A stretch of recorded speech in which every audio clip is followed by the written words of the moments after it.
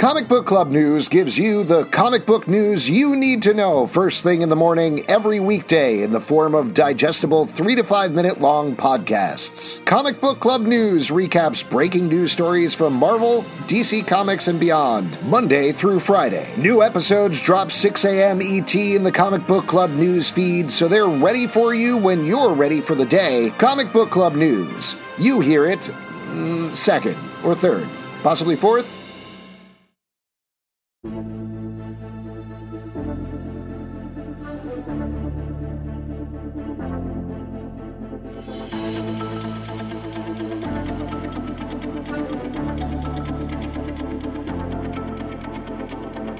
Welcome to Sons of Gun, a podcast about the DC Universe. I'm Alex Gunn. And Justin, also a gun. I'm Pete. Pete's not a gun, he's super bad. And we are going to be talking about The Flash, the movie that is currently in theaters. Now, oh boy, this is starting off somewhere not good already. I can already tell. I can see an hour in the future of this phone, and I know what's going on. Run faster! I can't tell. I can't tell anymore. Regardless, if you haven't seen the movie, we're definitely going to get into spoilers. We're going to be talking about our impressions, of course, with the preview of this podcast. We're going to be talking about what it all means, if anything, for the future of James Gunn's DC Universe. That's what we've been working towards the whole time. This is ostensibly, even though there's 2 more movies after this, the end of the DCEU that was started with Man of Steel. We've still got Aquaman and the Lost Kingdom. When we talk about the post-credits scenes here, we'll talk about what that means and what universe that takes place in. Also, we got Blue Beetle coming up, and that is also technically not part of the DCEU, even though it probably started there. The way that James Gunn has described it is that Blue Beetle is the first DCU character, his DCU character, but the first DCU movie is going to be Superman Legacy. Hope that's not too confusing for you. If that is too confusing, oh boy, get ready to talk about The Flash. So let's get into it with impressions. Now, I think everybody's pretty aware this bombed at the box office over the weekend after months of James Gunn saying this is the greatest superhero movie ever made. David Zaslav, everybody's favorite movie critic, saying that he saw it 3 times and that it was his favorite superhero movie ever. We talked on the podcast here about Stephen King loved the movie. Tom Cruise loved the movie so much he reportedly called up the filmmakers and talked to them for 15 minutes about how great it was. And then Cruise call. Cruise call troll is what I like to call it. And then at the box office this past weekend, it made less money than Black Adam, which was generally considered a bomb. And it's not expected to do basically anything. There's been a lot of talk and recrimination about what went wrong and where this box office disaster came from. But before we even get to any of that, that's sort of setting the scene more than anything where we are as we're taping the podcast. Curious to get your guys' reactions. I always like to talk about this when we are talking about a movie that's currently in theaters. How did you see the movie, and what was your reaction when you saw it? Pete, I'm curious to go to you because my suspicion was maybe you'd be the outlier, but now based on your reaction at the top of the podcast, I can't tell at all. Oh, interesting. Well, I like to throw you for a loop. So I went to see it, I think it was Saturday, and it was an early showing. Mm-hmm. And, I know you guys both have children, and, that's much love to your children. But it's assigned seating now, and this row of like 6 kids sat in the row in front of me. So, of course, I moved. The mom gave me some... kids. You hate kids just like the Flash movie. No, well, I just know, no. The Flash movie hates babies, not all children. I don't want to sit through a movie with like all that chatter. I want to be able to hear the movie. So I moved so I wouldn't be miserable. You know what I mean? Yeah. But I had to take a seat. But the kids followed you. The kids followed you, and they're like, "I love you. You're the Papa Pete, Papa Pete." Yeah. So I just went to the end of the aisle, which kind of stuck because then I just was kind of like looking at it sideways. But I was happy the fact that like it was packed. Normally, it's the most packed movie I've seen. I've seen a bunch of movies this year, and this was the most. So I was surprised to hear the box office numbers because my theater had a lot of people in it. Yeah, I mean, I don't know if we're just talking about the... No. Well, and I want to hear, what did you think of the movie? What was your reaction? Yeah. Just like broad strokes, how'd you feel about it? And this legitimately, I know, again, like the reason I'm asking is usually you're the minority opinion between me and Justin where we rail on the movie and you're like, I enjoyed this. I enjoyed the cameos, etc. So this is not setting you up for anything. I'm honestly curious, like, what did you think of the movie? And also, let's keep in mind, just a little context, The Flash is not Pete's favorite hero. Absolutely not. No, I don't like. I mean, when the movie started and I saw the CGI, I was like, "Ooh, this isn't good. This is probably going to affect the enjoyment of me in this movie."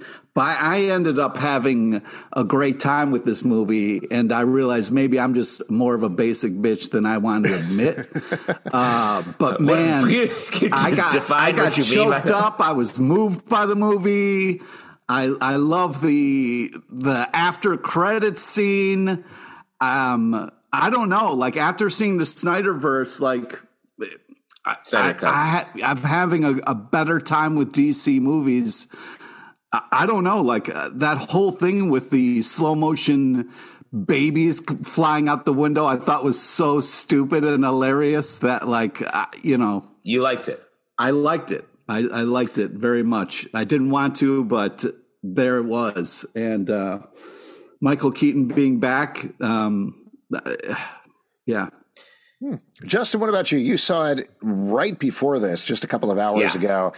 Prime time, when everybody's talking about it several days later. Let me say, perhaps the opposite of Pete's. I saw it at also a morning screening in Times Square, the heart of New York City. Oh, wow. So many people. 10:30 a.m. screening on a Wednesday. Roll in. Only person in the theater. Nice. Not a single soul. Were you worried they weren't going to start the movie on time because nobody was in the theater? When I was looking to be like, I'm going to go, I can make this screening and still pick up my kids from school. There's only one ticket sold. I was like, okay, well, they have to show it. So I get there. That person didn't show up. I kicked back, got my coffee out, checked my phone when I needed to. Pete, you would have hated it. Oh, God, that's awful. And then for the movie, like, it's a shame this movie's getting such a bad look because I actually think it's definitely one of the better DC movies.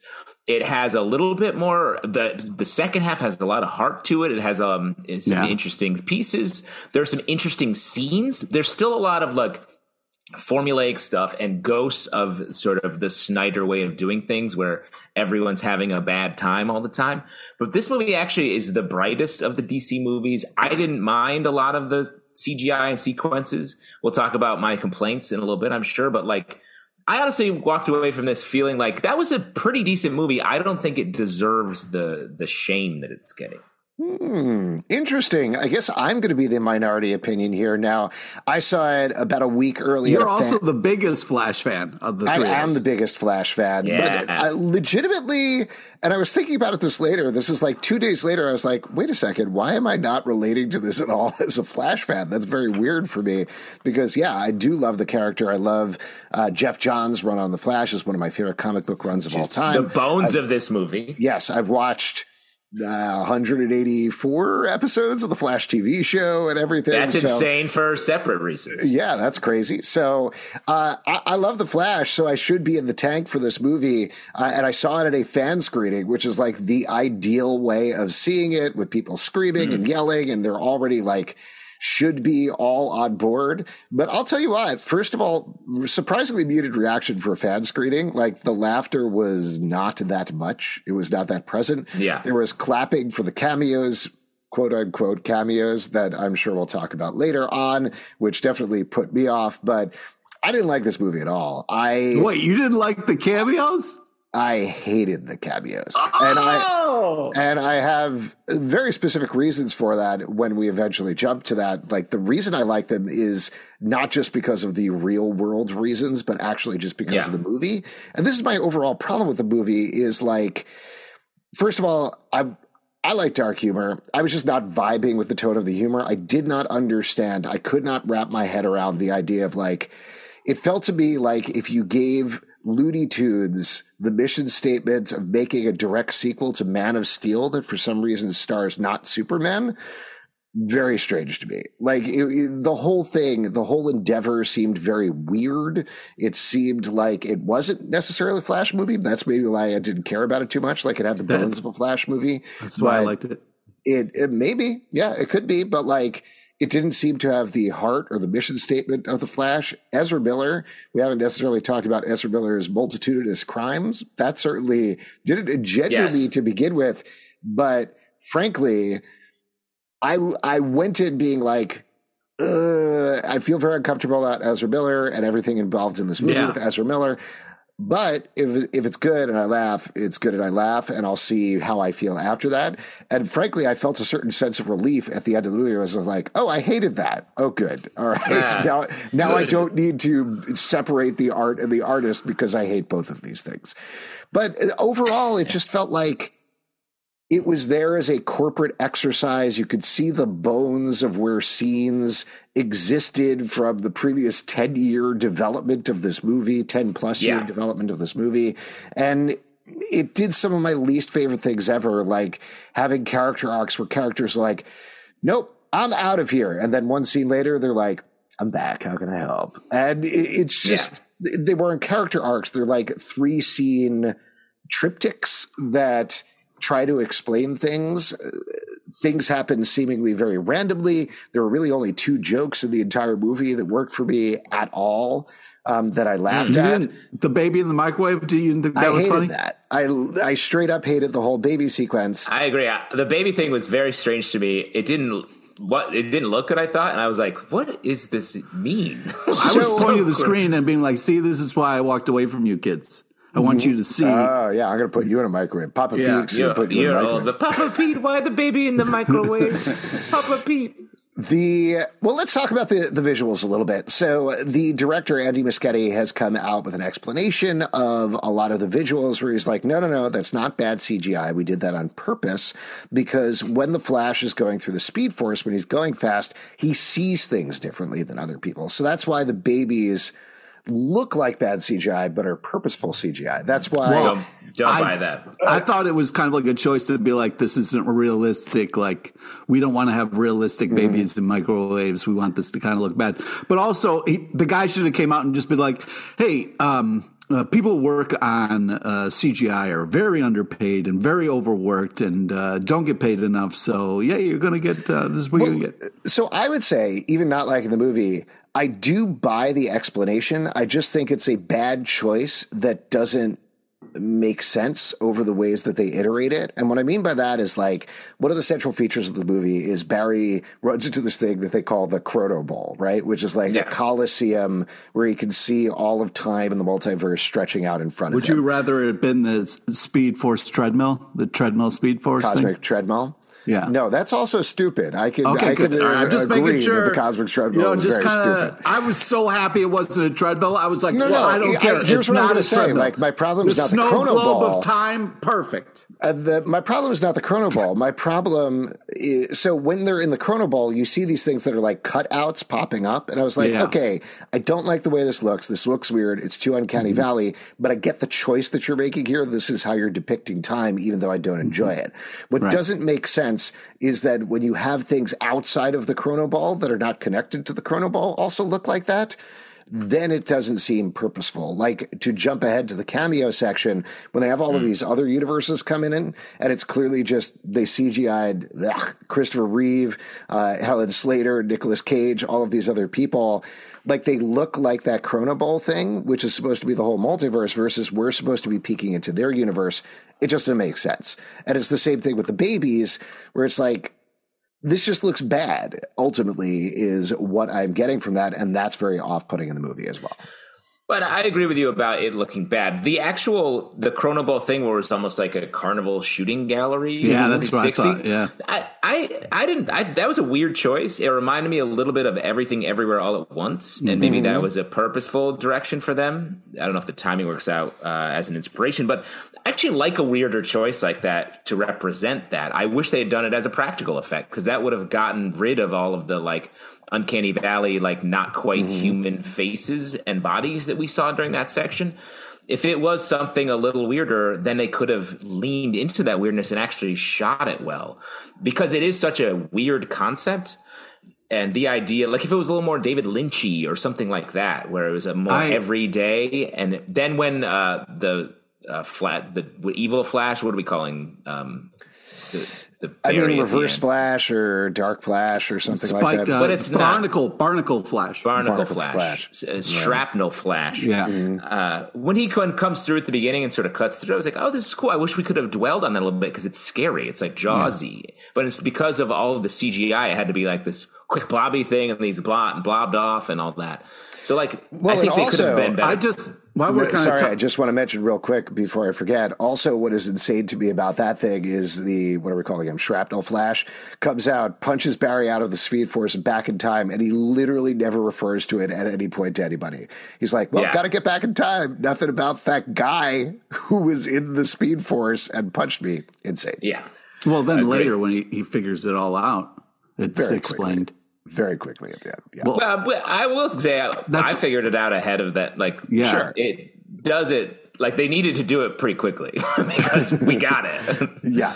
As soon as he had the weird prong, I was like, "Oh, he's that guy." There we go. Mm-hmm. Yeah. I think we figured it out before then, like when he came out. But it bothered me the fact that Barry was like, "Hey, I got to get back in time, everybody. I got to explain everything about timelines and things that happened to you, but not mention the dude that literally punched me back in time at any point," which feels like an important detail to mention. Yeah. Yeah, but it's who are you going to mention to yourself? Who is the thing? You know what I mean? Yourself, Batman, Superwoman, Supergirl, whichever we're calling her. They're going to be like, cool story, bro. Girl. Anyways. Cool story, bro. I think it's just one of those things where while you're talking about the different universes and how bad it looked, I was in too deep to care. And I was more of a kind of like the timeline of the Superman. And then it was just kind of like the reward of like me as a nerd knowing that what's his name was almost Superman, and then hearing the story about Kevin Smith talking about how they wanted the Spider that ended up being the Spider in Wild Wild West. The fact that they had those things in this movie was just kind of like a timeline, a memory line of like, hey, remember this almost happened, remember all this, and then I'm a sucker for if you're going to show me a halfway decent looking Christopher Reeves just to kind of so I can be like, oh my God, Christopher Reeves, I love and miss you so much. So yeah, I mean, yes, it didn't look great, but I was just happy to see any kind of nod in his direction. So rest in peace. But I didn't care. I was in too deep. We were already into Crazy Town and beyond. So why not have different snow globes peek in, give little shouts out, and then It was weirdly meta, and I think the reference of the way that they do the Eric Stoltz Back to the Future thing, it felt like sort of a callback to that in a weird way, but it wasn't played for a joke. It was played for, to be revered. So that was strange. And Alex, you don't like the Christopher Reeve thing because you feel like it's a betrayal, that he wouldn't have wanted that, because I'm sure they got, his family or whoever. I'm sure nobody has reported that at all, which is surprising. I mean, it's the sort of thing like to make a direct comparison. Disney came out and said, hey, we're going to do this Disney 100 video where we're going to have a Genie from Aladdin, Robin Williams is Genie from Aladdin, with unaired, unearthed audio interact with Josh Gad as Olaf from Frozen, and we're going to have the two of them talk to each other. And fans immediately were like, how dare you? Robin Williams, when he in his will was like, do not use any of my audio or any footage or anything like that until 25 years after my death. Josh Gad came back and was like, listen, I completely understand that. We know that. We talked to his estate. Here's what they said about it. This is quotes from them. Everything has been cleared by them. Obviously, I understand your feelings, but we're treating this respectfully. I still have issues with it and disrespecting Robin Williams' wishes about that sort of thing, but at least like they came out immediately and said that. As far as I've seen, there's been nothing about that from Christopher Reeves. And beyond the fact that like, apparently, Helen Slater, who plays Supergirl in that scene, was actually there, and then they de-aged her, and then they take Christopher Reeves and diddly recreate him. It's just this weird, uncomfortable mishmash of various things that are happening. But I'll throw out to you, this is just in terms of the movie and nothing external to the movie. My biggest problem with this, why is it not different flashes? We get like one quick flash that everybody thought was Teddy Sears for some reason from the Flash TV show, who I don't even want to get into the continuity there, but he was like, he came out, he's like, no, I think I'd remember being in a big DC movie. That wasn't me. There was also a report that John Wesley Shipp, who played the TV version of Flash, that was him, but weirdly de-aged and doesn't look like anything like him either. But ultimately, it's probably just like somebody, you know? Yeah. That's what my thought was. I was like, oh, a stranger. Right. Bye. So, like, why? I understand that you have this archival footage from DC, but just in terms of the movie is about the Flash and the history of the Flash, and particularly in that moment, you have 3 Flashes that are facing off. It is bonkers to me that they're like, and here's Superman and Supergirl, and here's another Superman that's Nicolas Cage, but CGI'd. It doesn't make any sense. I think that's the original sin, I think, of this movie. And I think they had some good ideas here. And the Flash is a good character. This interpretation is very different from the comic book Flash, very Barry Allen, very neurotic, obsessed with food almost exclusively. That's all he talks about in the movie. But like, that's the choices they made. Attaching it to Superman and again revisiting the Zod stuff that we saw in Batman's perspective. Now we've seen Flash's perspective. That I feel like is why they put the Superman. They're really forcing Superman to be like, look, Superman's cool because it hasn't really worked. And that to me is where your main character is the Flash, but the Flash is not the main character, despite the fact that there are 2 and finally 3 of the same character in this movie. Batman takes up a lot of space. Batman does a lot of cool stuff. 2 Batmen, 3 by the end of it. It's just like it's another mission, and that's why I think people can't handle these movies anymore, because it's like a little formulaic, and it's just like so much. The pasta has no flavor, just like the pasta that Bruce Wayne seems to be eating in his very wealthy home. Pete? You threw me with the pasta thing, but yeah. How does Bruce Wayne not have a nice sauce? He doesn't have anything in the pasta? No base, fresh basil? He's out of his mind, dude. He's an old guy who's losing his mind. He's not losing his mind. He crushes it. Alfred died, and Bruce Wayne ground him up and put him in the pasta sauce, and he's slowly eating him over the course of years. Disrespect Alfred like that. Come on. No, that's not disrespect. Every butler expects to be eaten. Of course. You eat the butler. That's why they serve the food to you. And, they hand you a bowl of soup, and then you accidentally bite their hand. You're like, that kind of tastes good. And the butler's like, please eat me when I'm dead, sir. The best butlers are eaten. That's why it's like when the butler did it, he's like, I don't want to be eaten yet. So he kills somebody. Mm-hmm. Right, Pete? That's where Eat the Rich came from. Mm-hmm. Well, let's talk about Michael Keaton in this role. I really am going to try not to be a negative Nancy for the rest of the podcast, so instead I'll turn it mostly over to you guys for what you guys think, because I don't want to sit here and rail against the whole movie. That's no fun.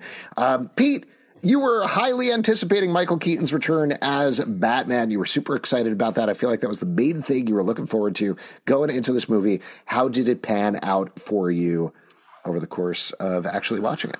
Yeah, I mean, it was great because he was unrecognizable with the long hair. It really kind of threw me because I saw him with the short hair in the trailer. So I was almost like, oh, my God, who the heck is that? And then you kind of he slowly kind of turns back into himself, and emotional when he kind of sacrifices himself for the team, and then says Barry's like, I'm sorry, he just kind of is like, no man, I've felt more alive than I have in years, or whatever he says to him as he's dying. It was just really cool. It was great to see him suit back up. If you want to get nuts line, whatever, that's kind of eye rolly, but whatever. It was made up thing, and they called it back, and it was just cool to see him suited up again, to hear the music, to see the old Batmobile.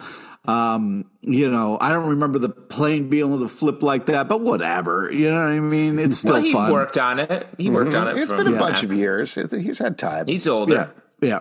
And I mean, it was just it was great to see him kind of donning the suit. I didn't stop to think the reality of how old he is, and if he actually punched somebody, if it would break his own hand or whatever. But I think that's what won me over. Backbones. I think that's what won me over about this movie is just all the nostalgia of it, and also the fact that it really wasn't Flash movie, which was enjoyable. Weird. Justin, what did you think of Michael Keaton coming back as Batman? I like him just from a pure performance standpoint. I think he's a great Batman. To see him great be actor. a little bit crazy, yeah, great actor, great Batman. See, be a little crazier in the beginning, I thought was fun. It's just crazy to me, the timeline thing, because that made absolutely no sense, and they never. Why say it if you're not going to reference it? I wanted so hard for him to at the end be like, "Hey." I'm actually Thomas Wayne, because he touches the picture. He touches Bruce's face like he's the one that was killed. I was like, we can handle that, and it's worth it for the scene from the comic where Flash comes back with a letter from Thomas to Bruce. That would have been a perfect end note for the Batman part of this conversation that happens about loss and like going back to fix it, how your scars define you. If we got that scene, I think it would have been awesome. And we still could have lived with all of everything else. Right when he's dying, he's like, I'm actually Thomas Wayne. It was Bruce who died. And I've spent the rest of my life trying to make up for that. Like, I feel like they have to have considered that at some point. But I'll tell you, we put up this video where me and Pete were speculating about, is it Thomas or Bruce on TikTok? People were livid. They were like absolutely livid at the very idea. They're like, no way, Michael Keaton is Bruce Wayne. How dare you? What are you talking about? So there had to be some sort of focus grouping of that at some point in Warner Brothers. They're like, oh no, he's got to be Bruce Wayne. He can't be Thomas. But that's the problem. You can't. You have to make creative choices for the best creative choice. Not Do like, you think that happened across the board for this movie? Is that definitely it was driven by creativity in the most part? But I will say there are some moments that, like the scene with the roommates where the main Barry's meet. I thought that scene was funny, and that scene worked. I thought. So, like, that's what I wanted. The fact more that of those. they walked in, they're two of the same person, and that girl didn't even. She was just. Well, and actually, it set up one of the two jokes that I liked in the movie, which the only one in the entire like range of the movie that made me laugh out loud was when they're eating the spaghetti, and our Barry is like. Says something about Batman, and the other Barry's like, "You're Batman." He's like, "Why did you think we were here?" He's like, "I thought we were here for the cousins dinner." The cousins dinner. The other cousins dinner callback was hysterical. That was very good. The other thing that made me laugh out loud was the tooth falling out at the end, because that was a long enough range between him losing his tooth and then it falling out in the last shot. That also made me laugh. Wow. I agree, because when he lost a tooth, and I was like, that was a waste of time. Like, I was like, oh, thank God they had the callback at the end, because that was so weird. If it so weird that he crazy glues it back in his mouth, gross. I mean, did you feel I will say I've done that before. Yeah, I was going to say. Did you feel there's nothing wrong with gluing a tooth back. Okay, first time you saw yourself on screen? Yeah, exactly. Yeah. Thank you for the tooth loss representation in this. It was weird to me, and again, I know I'm really trying not to be like overtly negative. You did a horrible job of letting us talk, by the way. I just want you to know that. I can't do it. I'm sorry. No. I give up. Is it weird to you that Batman was the one explaining time travel? That just struck me as very strange. He was like, no, here's how time travel works. And I was like, that's not your deal, man. Yes, big time. Because also he didn't seem to care. He was like, oh, you traveled through time? Hey, watch out for that. It can really bite you in the ass. Anyway, back to my car. I was like, what is it? That's the thing. Is the Batman... I thought that was a very much like old dude who's over it and just kind of being like, here's how it works, kid. Let me tell you one more time. Because he's been spending like... This is not old. This is young Bruce. This is younger Bruce. Ben Affleck. No, I'm talking. He's talking about the spaghetti when he broke the spaghetti piece. Spaghetti. Oh, I was talking in the beginning when Flash goes to Batfleck. He's like, "Yeah, I traveled through time," and he was like, "I don't give a shit. See ya." And then he also says, "Don't let your tragedy define you." I was like, "That's a hell of a thing for you to say, bro." You would be saying. I will say on the Batfleck thing, his suit looked like shit, and the action scene looked like shit. But he seemed, like he said, probably the most comfortable he has ever been as Bruce Wayne. I agree. I liked him in this. Yeah, particularly that scene. I know we're making fun of it, but him in that scene, he actually, for the first time, felt like the Batman who can prescribe things to people and be like, no, I know the right way to do things. Yeah. I'm going to tell you how to do it. And so I like that. I don't necessarily need to see more of Batfleck, but I was happy he got that one scene there. Good for him. I like the one moment, and I thought the beginning of this movie was problematic all across the board. But the one moment I thought was nice was Wonder Woman and Batman being like, "Hey!" Oh my God! They were so happy to see each other. I love that. Oh my God! And then the lasso scene that we got. Come on. I did not like. We've seen hilarious. that joke before, and literally after they do the joke, they're like, "Works every time." I'm like, "No, it doesn't." Especially when that's how you works every time. Batman. Well, we do get the revelation that Barry Allen is literally a 30-year-old virgin in that scene, which is weird. That's a weird detail to throw in there. Agreed. He throws himself into his work. Whatever, dude. Another thing, while we're talking about the beginning, like the way they shot Barry running to Gotham City is so like it's like a dance rather than actual running. And I don't know, it's like they were like on the comic book cover, he has his arms like this. Mm-hmm. And I was like, well, that's because it's a comic book. Like, you don't have to make him do all these weird things that I think... He lined it up. I mean, I don't mind a little bit of that. Like, that's his little ritual. It's more when he was running across the country and he was sort of like slow motion skiing, but moving so fast. I was like, how does this physically work? It doesn't make sense. And they make fun of that later, right? Where he when he's running loses in his the circle. speed and he's running around in a circle around the room. But my main reaction when I saw that is people, and rightly so, you might say, make fun of the Flash TV show for like doing the arm back and forth running on a green screen treadmill thing, which looks dinky. It's a CW show. They have 1/1000th of the budget of this movie. And the fact that they somehow made his running look even stupider in the movie was very surprising to me. Agreed. I thought that was a misstep. No pun intended. Yes. I just want to say, like, having Batman just kind of say his issues out loud was hysterical, and that awkward afterwards of them not knowing, and like, there's nothing we can say now. Like, it was just a fun moment to sit in for a little bit before we moved on. You know what that reminded me of? A scene from Ted Lasso. So I know why you liked it. It was very much that. It was an honest moment between all of them, and I loved how Wonder Woman not only loved it, but handled it. And their awkward hello was great. Yeah, anytime Wonder Woman was on the screen, it was absolutely glorious. The only 30 seconds. Yep. A total of 30. She's like, I gotta go.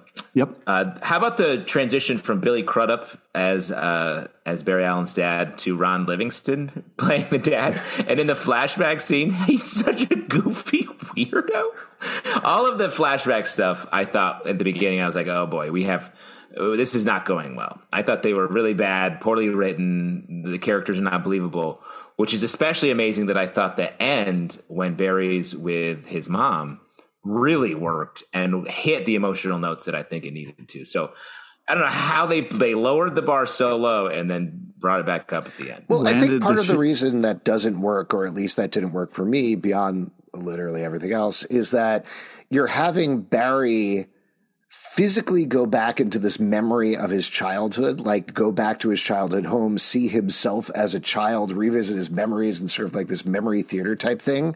And then immediately after that, he goes back in time. So it's already, you're doing too many things. It's like in a dream sequence or in a flashback sequence when one of the characters has a flashback inside of a flashback sequence. That's too much. Yeah, Flash. And it's the same sort of thing there where they're just going for too many elements at the same time. I kind of felt the same way about how they played out Barry's powers, that like, okay, fine. If you're going to set up that he has a watch that tells him how much he needs to eat, and that is how he powers up is by eating food, that's fine. But that plays out just in the beginning of the movie and never towards the end. Versus at the end, right before the final battle, Barry tells the other Barry, hey, real quick, so you know, you don't have a suit that lets out all of your electricity. That's going to be really important. We got to work on this right now. And that is suddenly like his main power. It's the sort of thing of like, set up the powers in the beginning and have them pay out over the course of the movie, or alternately set it up in the training sequence because they already have some training stuff that's going on between the two Barrys. Versus this is the same thing I was saying with like the characters leaving and immediately coming back. There's things that are set up that pay off one or two scenes later, and that's just not good structuring. I think that's something that comes through various rewrites and changes and working on it and various regimes at Warner Brothers. Yeah. Anyways, I think one of the nice moments was I know it didn't make sense that, his mom is hugging a stranger, basically. But I was still bawling my eyes out when he went back, and that's good. And also the fact that he changed where the soup was and then explained it to the jury like they were audience members of the movie reporters. Was just like, the reporters. Yeah. So it was just like, I thought all of that worked pretty well. Yeah. Emotionally, it did a great job. I mean, you have to have that has to make it worth it for him to go through all that. You know what I mean? Like the mom relationship has to be so moving. You know what I mean? And I feel like it really did kind of pay that off. I mean, I was bawling my eyes out in the middle of a movie theater. So, around kids. Yeah. Papa Pete, why you cry? What did you think about the move that he solves his mother's murder by realizing it's a random dude that wandered into their house who killed her? Agree. Weird. Yada yada yada. Where they're like, "Wow, I'll just make sure that tomato sauce is there, so Ron Livingston doesn't leave, and the stranger who murders her doesn't come in." I was like, "What? Just stop the person who's going to kill her." Yeah, you're going to let a killer just wander around who goes into houses and stabs people? Yes. I assume that was the sort of thing where they're like, "No, it's actually going to be Eobard Thawne, the Reverse Flash. We'll pay that off in the second movie or whatever." But it's such a strange thing for it to happen. Yeah. Like, not that I need to see his mom die or anything like that, but we spent so much time. You're saying that. You're saying that. I would love to see that. I would love to see that. Specifically her. I would love to see her get stabbed. I'd love to see the knife enter her stomach. Yeah. I think You Want to Get Nuts, while Alex is being crazy, You Want to Get Nuts, Let's Get Nuts, did not work. Very strange. Not necessary. It was just a nod. It was a nod. Michael Keaton would have literally rather been anywhere else in that moment. And it seemed like his idea. Like he wanted to say it. He came up with the line in the first place. Why do you think afterwards he vomited? Like, he literally on screen, he was like, "You want to get nuts? You get nuts." And he's like, Dude, I've done so many better things in my career. He made up that line in the 80s and then got to pay it off now. He was excited. Not a payoff. Not Shut a payoff. Up. No. I hope he got paid off to have to say that. They should have had $1,000 on a tray. The weirder reference to me, which I could not believe they did this because I made a joke and I was like, online, haha, that they were going to reference this line. The fact that they referenced the Kim Basinger weight line. Like, there's that whole exchange in Batman where he's like, how much do you weigh? How much do you weigh? And I think, I remember, she says they're trying 120. to deal with the realism of the, But a callback to that where he's like, how much do you guys weigh? And they're like, we all weigh 180, which is what he says to Kim Basinger, I believe, if I remember correctly after that. Very weird to throw that in there. Very weird. I agree. It is weird to put in the I don't think Kim Basinger said, I weigh 180, bro. No, she says 120. And I think at the end, he's like, more like 160 or more like... Yeah. I don't think he said one. No, I don't.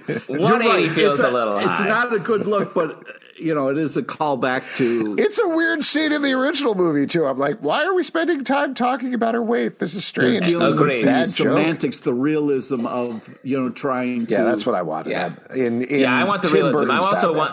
I want to see all of them go to the bathroom. When do they go to the bathroom? I want to make sure we're as real as possible. Are they getting a good night's sleep? I want to watch the entire thing. Feels like not. The other thing I want to say is the Iris character is deeply misserved in this movie. Why would she like him at the end? He's done nothing but avoid her. Like, just a miss. And they could have just done it differently. And it's an easy, obvious miss, I feel like. We haven't talked about Supergirl, though. I'm mispronouncing her name, but Sasha Calle, who plays Supergirl, shows up here as Kara Zor-El. She is who they find instead of Superman being held prisoner, and they rescue her. She ultimately fights Zod and dies a bunch of times, just like Michael Keaton's Batman. What'd you think about her in the role? I thought it was cool. It was a fun surprise that I didn't think was going to happen when they found her.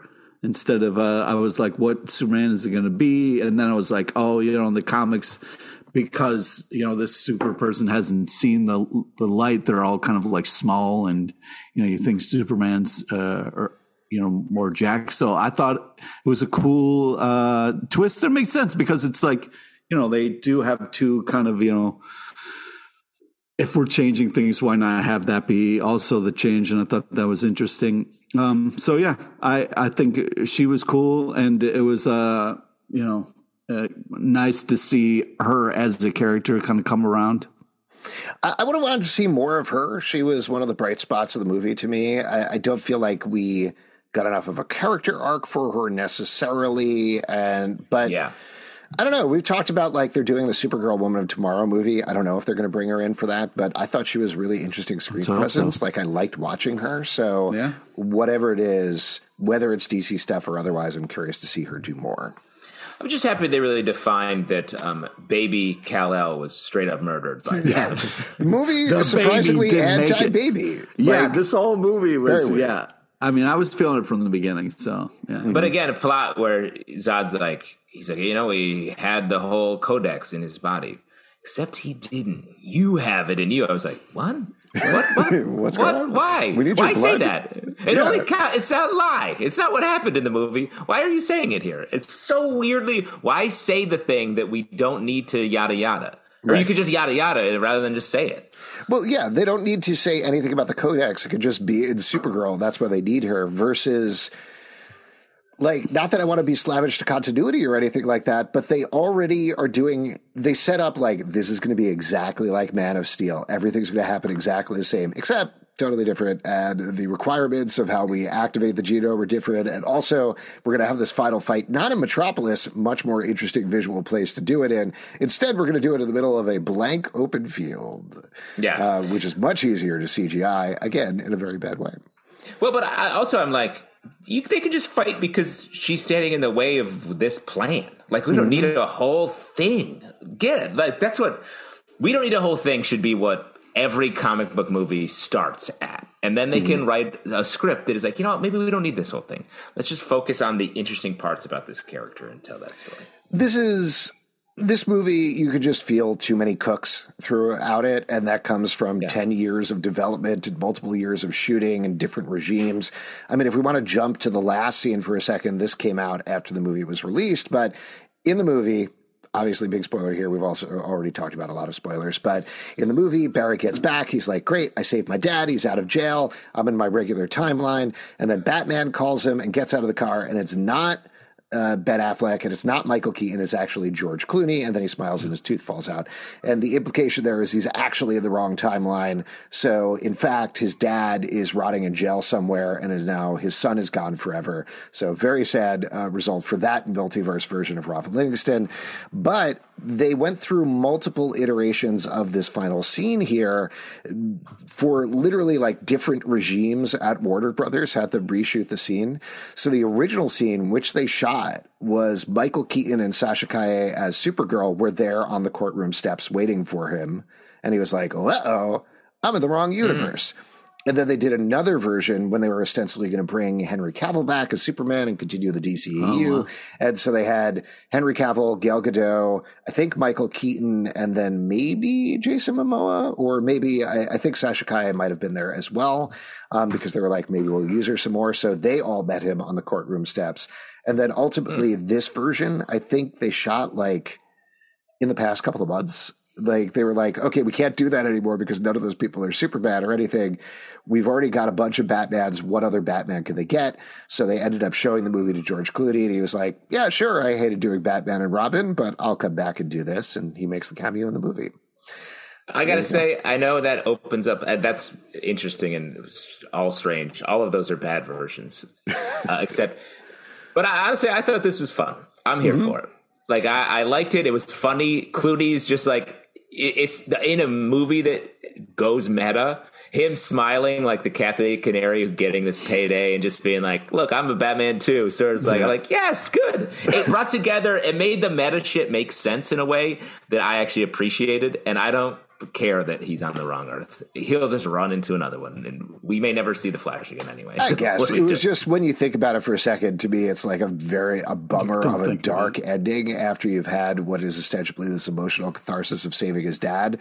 His dad dies in prison. Well, but like, we don't know if it could be like, well, this world. Is the time, like, blah, blah, blah. Like, there's a million ways. Shipped in prison. No, I know. Do I need to throw some pasta on the floor to show you what's up? Yeah, exactly. Some tasteless Bruce Wayne pasta? Also, that wasn't the real last scene. The real last scene was with Jason Momoa in a puddle, which was crazy dangerous to do if you're drinking at night. But if you're Aquaman, you can pass out in puddles. Mm-hmm. Woohoo! This is my home. So let's jump to that for a second, because this is something that, in a very convoluted way, establishes where we are and what's going on with the DCU and these further DC movies going forward. So, like we just said, Ezra Miller Flash is now in a different universe, not in his original universe. And in this final scene, he's talking to Jason Momoa, Aquaman, and basically is like, yeah, you're pretty much the same in this universe as you were in my previous universe. And this, in my mind, is 100% wholly to be like, yeah, we still have an Aquaman movie to do. It's the same Aquaman. Don't worry about it. He's not in a different universe than the Flash or anything like that. That is following up on this thing, whatever this new version of the DCEU is. That's the whole function of that scene in my mind. I thought it was just, hey, Aquaman didn't get a cameo. He should get a fucking cameo. That too, probably. Both of those things are real. I'll be honest with you. I had to leave to pick up my kids before I saw the scene. So I just looked up what it was online, and I was like, I didn't need to see that. It's fine. You really didn't. It's not that you funny. You got to see it in the big screen, dude, because that puddle looks so much funny. Bigger and inviting. It's not funny. It's big confusing. Hero. Yeah. Oh, God. Yeah. What were you I was going to say? It looks like to have the big hero of the next movie to come out lay in a shitty puddle. I was like, okay, seems like a mistake. Why include him here? Is he supposed to be cool? He's drunk and sleeping in a puddle. He's got a drinking problem. Isn't that cool? And that's normal fine. people who have a drinking all the problem, time. I've seen people online have problems. I've seen people online be like, "How dare you make Aquaman Jason Momoa drunk?" And I'm like, "Have you seen literally any movie, not just with him as Aquaman, but literally any movie with Jason Momoa?" That's fine. That is not my problem with the scene. My problem with the scene is it's not funny and it's very confusing if you aren't like multiverse continuity brain and understand why they're doing this scene. So to end on that movie is a big fizzle for me. But I'm glad you had a good time, Pete. What else for the movie? What else would you want to shout out that you guys liked or didn't like, or anything that jumped out to you? I don't like your attitude. No, I'm sorry, man. Did you feel his attitude in the Flash movie when you were watching it with your children? No. How did you feel when I was dressed up as several children that forced you to sit on the end? Papa Pete. Yeah, I do a reverse of 3 kids stacked on top of each other under a trench coat so they could. So you take the trench coat off and you're basically. Yeah, I stack myself into 6 children so I could get into PG-13 movies. Wow, that's a harder trick to pull. It's much harder, but 3 kids in a trench coat's hard enough. To be 6 kids walking normally, I guess, is very strange. Yeah. Well, cool. Why don't we talk about the future then, if there's nothing else to call out about this movie? What, if anything, do you think James Gunn's DCU is going to take away from the Flash movie? I think nothing. Yeah. I think James Gunn is going, it's like a hard reboot. If James Gunn maybe uses some ideas, but I don't think we have to lose this mess. If there's nothing else this box office is saying is like, we don't want all that. So like James Gunn's only hope is to do a hard reset and make this Superman movie stand alone and be amazing. If they keep Ezra Miller as the Flash after this box office weekend, not to mention all of his crimes over the past couple of years, insane. That would be the most insane move I have ever seen.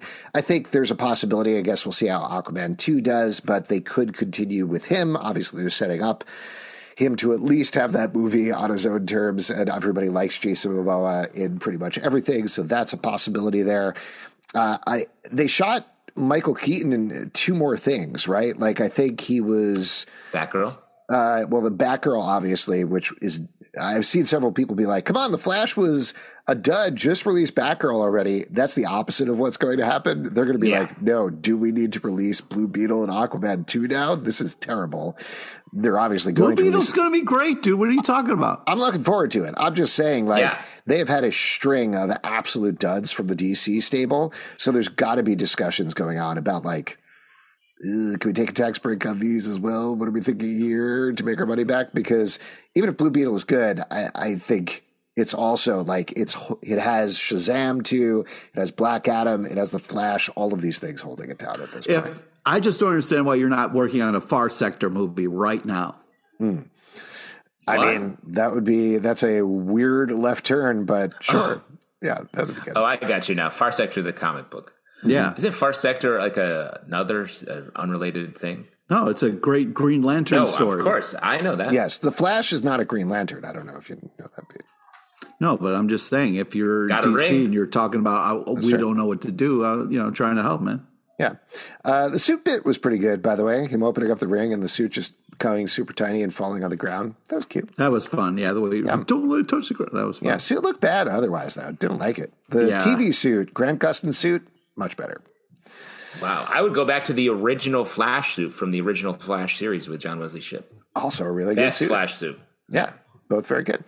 I guess we'll see. I don't really think they're going to take anything away from this. Just last thing I'll ask, because this has been part of the discussion, but what do you think box office wise in terms of potential? We were talking about this a bit on our Patreon Slack. I feel like this puts a lot more pressure on Superman Legacy to deliver, particularly because James Gunn hitched his horse or whatever the expression is to the Flash in a big way. Hitched his wagon. You can hitch a horse to something as well, right?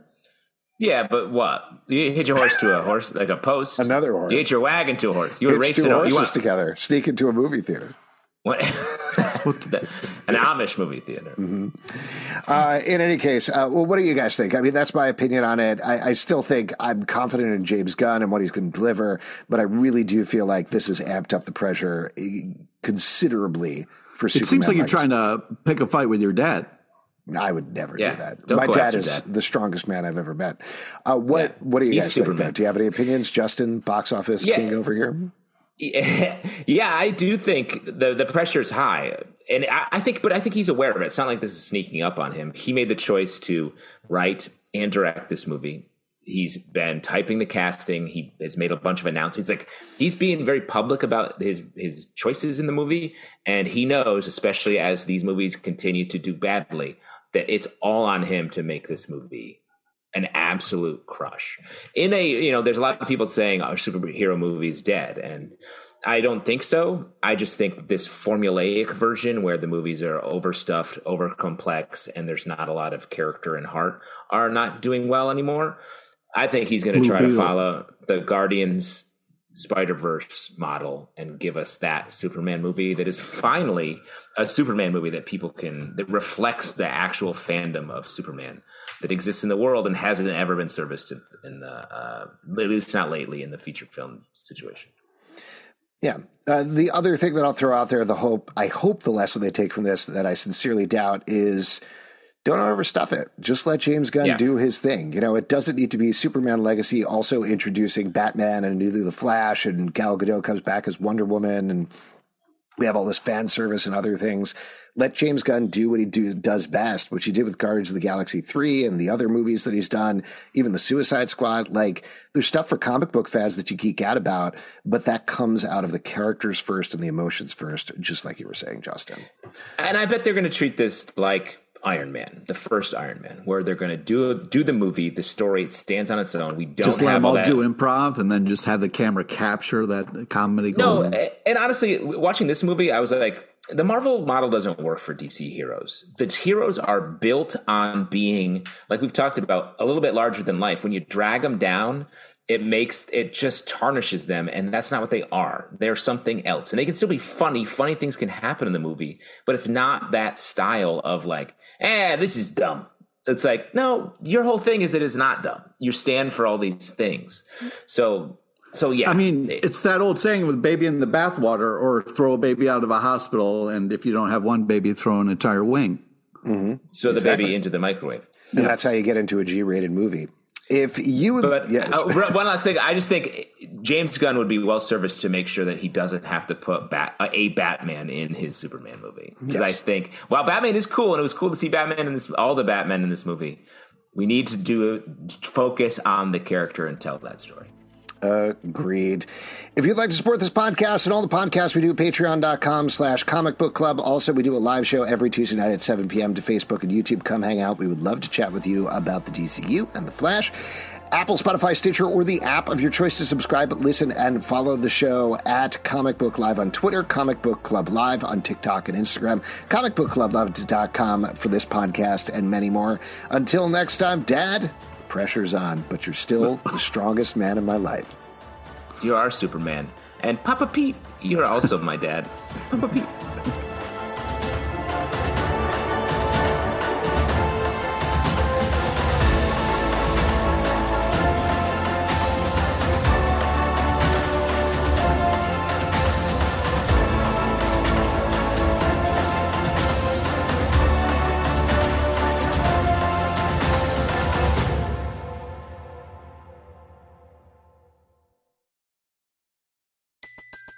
Everybody in your crew identifies as either Big Mac Burger, McNuggets, or McCrispy Sandwich.